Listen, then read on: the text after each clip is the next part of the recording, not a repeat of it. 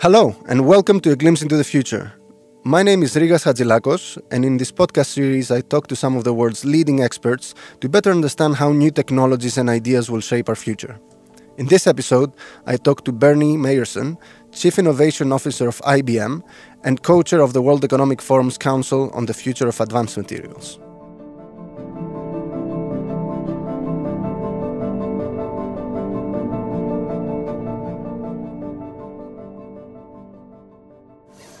So Bernie, you have been working with what we would call advanced materials for quite some time now.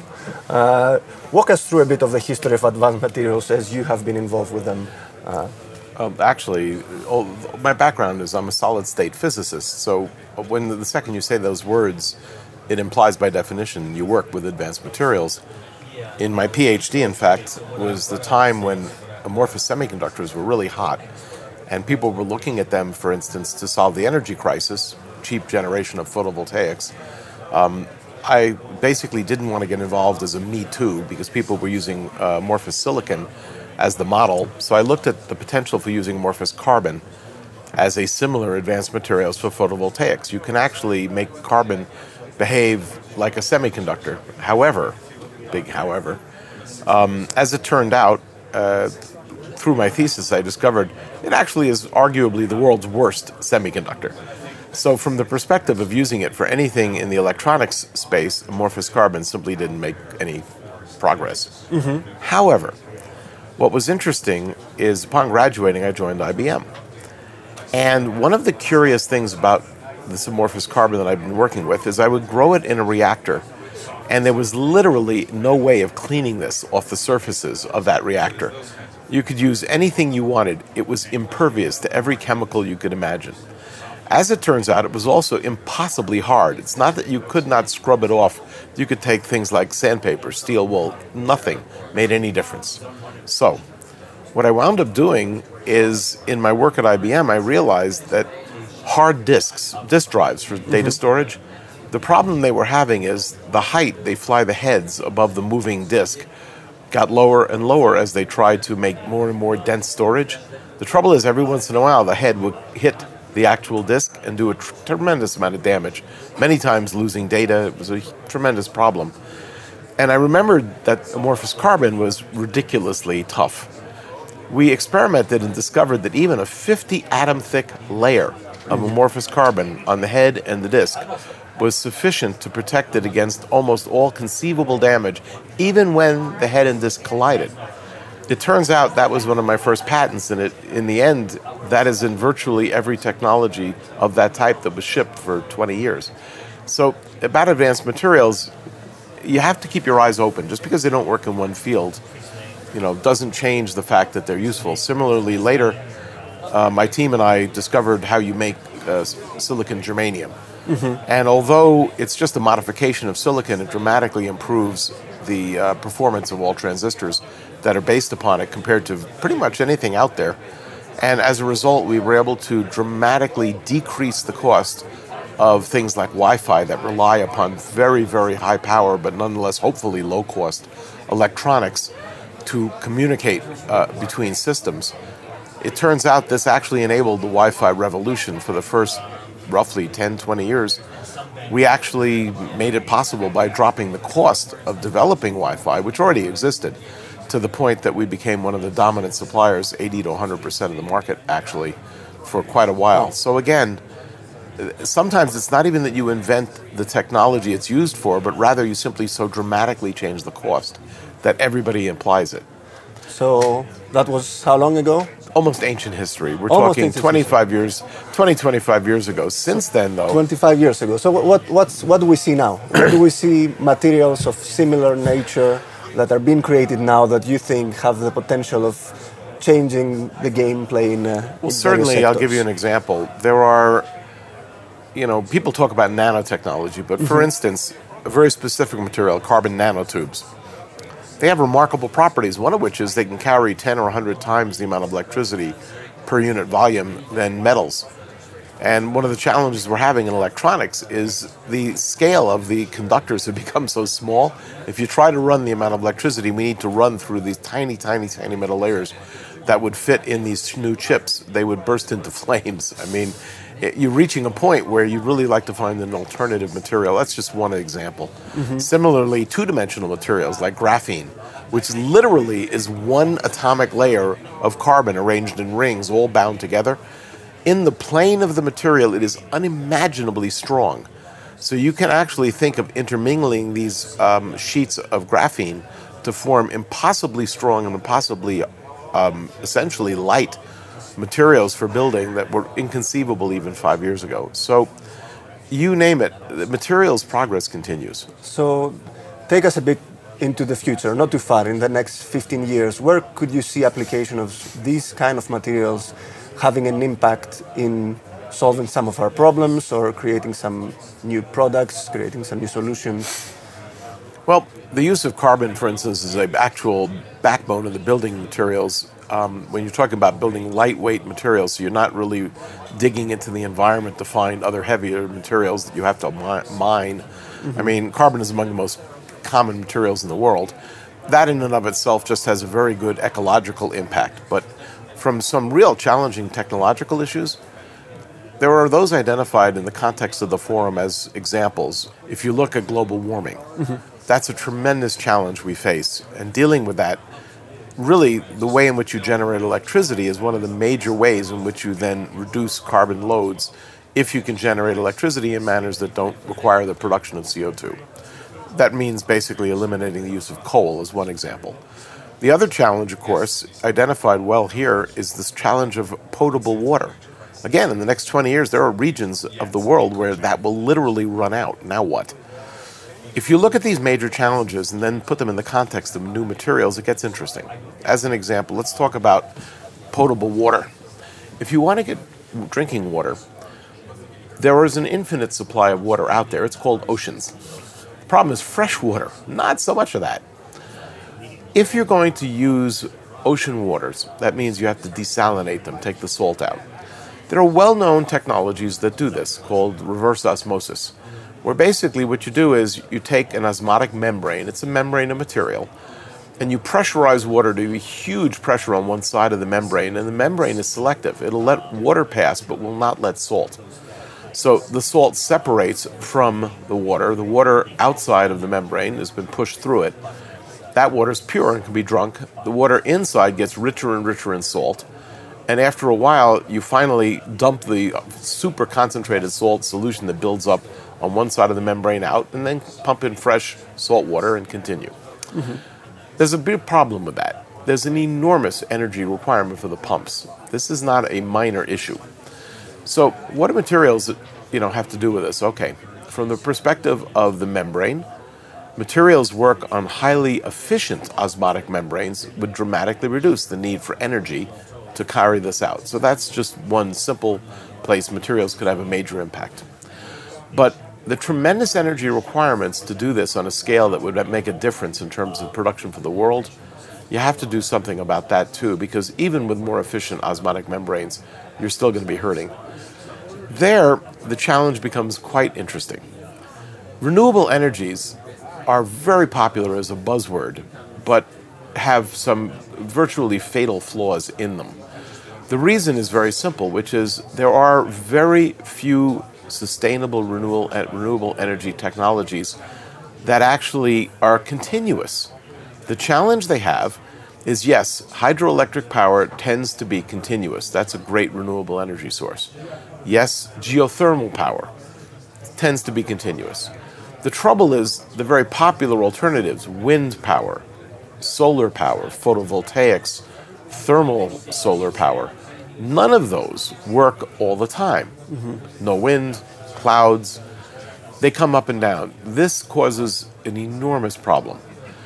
Even if you have a very high level, let's say 50% of your power supply is renewables in the form of wind and solar, you can't shut off your traditional generation capacity, because if the sun basically blocks, if the sun is blocked and you lose your photovoltaic supply, you can't just magically spin up generation. It already has to be running. So you're still burning an enormous amount of potentially fossil fuels just to keep the generation going for when the renewables don't work. How does material work pertain to dealing with this issue? Okay. One way is, as I said, renewable energy comes and goes depending upon weather conditions, sunlight, etc. If you could store adequate amounts of energy at adequately low cost, what it would mean is you would store that energy and then you wouldn't have to worry about there being no sunlight. During the night, for instance, you could simply use the energy you had stored. Mm-hmm. The problem today is that battery technology in the course of our century basically has made progress that's measured in factors of 2, 4, 6. These are not enormous numbers. To get perspective on that, silicon technology, by contrast, last century went from basically, you used to start with circuits of maybe 2K of memory. They go up to now 64, 128 gigabits. Just putting some perspective on it. And even handheld devices, you're talking about progress and measured in factors of 65 million, 70 million. Okay, so you're talking about factors of 2, 5, 10 versus 70 million. Clearly, materials have a very long way to go. The challenge you're going to have here, therefore, is if you could improve battery technology by factors of 10, not 2, you're starting to talk about getting the cost down to the level that you could use renewable energy exclusively and simply store what you need for periods when that renewable was unavailable. So that's one option. That addresses huge problems in society. It addresses global warming, because if you can store the renewable energies you generate, then ultimately you can shut down all your coal-fired plants, all the plants that produce CO2, those fired by oil. So one option. Another interesting option is, if you look at nuclear energy, it has some tremendous benefits, one of which, of course, is you can generate vast amounts of electricity from a nuclear reactor. The challenge is safety. Mm-hmm. This is an ongoing challenge. We all know well what happened at Fukushima when the cooling systems were lost. We all know well what happened when people had reactors that, in Russia, basically, as you well know, have now Priorat, the area around the reactor that blew up. Yeah. Essentially, it won't be occupiable for centuries. Okay. That kind of catastrophe can't be allowed to happen again. Those kinds of disasters really have put a black eye on that industry, frankly. However, think about material options, and these are options that have been considered for years but yet haven't reached maturity. For instance, right now you have nuclear fuel rods containing uranium that are put in water, and water carries the heat generated from the nuclear reaction to steam turbines, and that's how you generate energy. Okay. There are alternative designs. For instance, in some designs you make small pellets of uranium, and then you coat them in a thick layer of pyrolytic graphite or some other material that can handle spectacularly high temperatures. Okay. You then take these spheres and you create a bed of them in a sealed vessel through which you pump helium. And you use helium to carry the heat to a heat exchanger that is remote, and that heat exchanger then has water on the other side of it. That's heated, makes steam. You generate electricity from that. The beauty of it is that, to begin with, by taking the uranium and encapsulating it in a material that melts at an insanely high temperature, is that you don't have to face the issue of a meltdown, because you can constrain the system so that no matter what occurs, you simply never get above the temperature at which that encapsulation melts. Secondly, you can also do it in a way that produces passive cooling, because you see, helium doesn't become radioactive when you expose it to these incredibly high fluences of radioactive energy, radiation essentially, during its use. So even in a catastrophic failure of your helium system, quite literally, if you had to, you could open up the reactor and just dump the heat to air.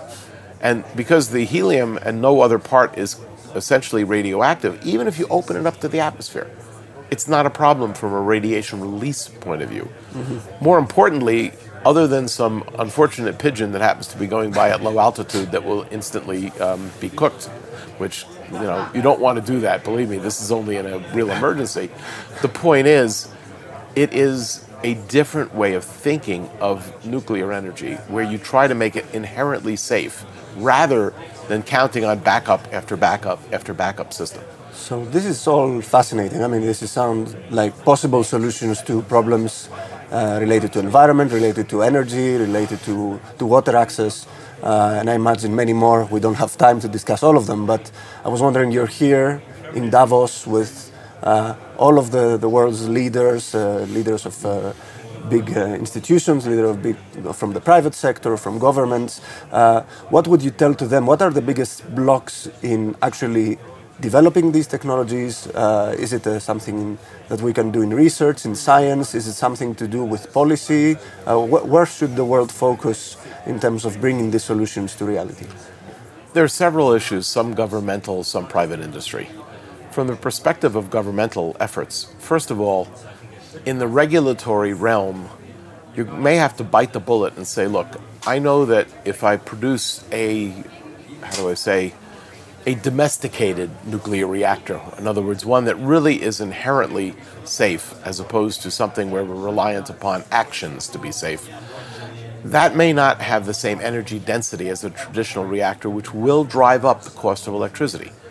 And you may have to decide whether saving the world from a catastrophic issue with global warming is worth investing more heavily in the cost of electricity produced by an inherently safe variant that doesn't involve generating carbon dioxide. That's one issue. Mm-hmm. Another issue is these areas require investments in R&D, and they're not small investments.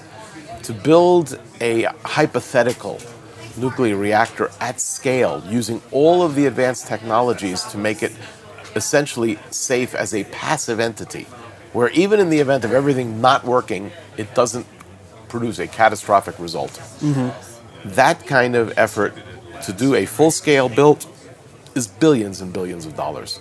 And there's no private industry that can do that. At the level of private industry, you need a public-private partnership where if the government steps up and says, okay, I will be the first user, and I will accept the cost of that first breakthrough effort, because until you scale up and do multiples, it's going to be hugely expensive. Then private industry needs to step up and take the risk of generating these new materials.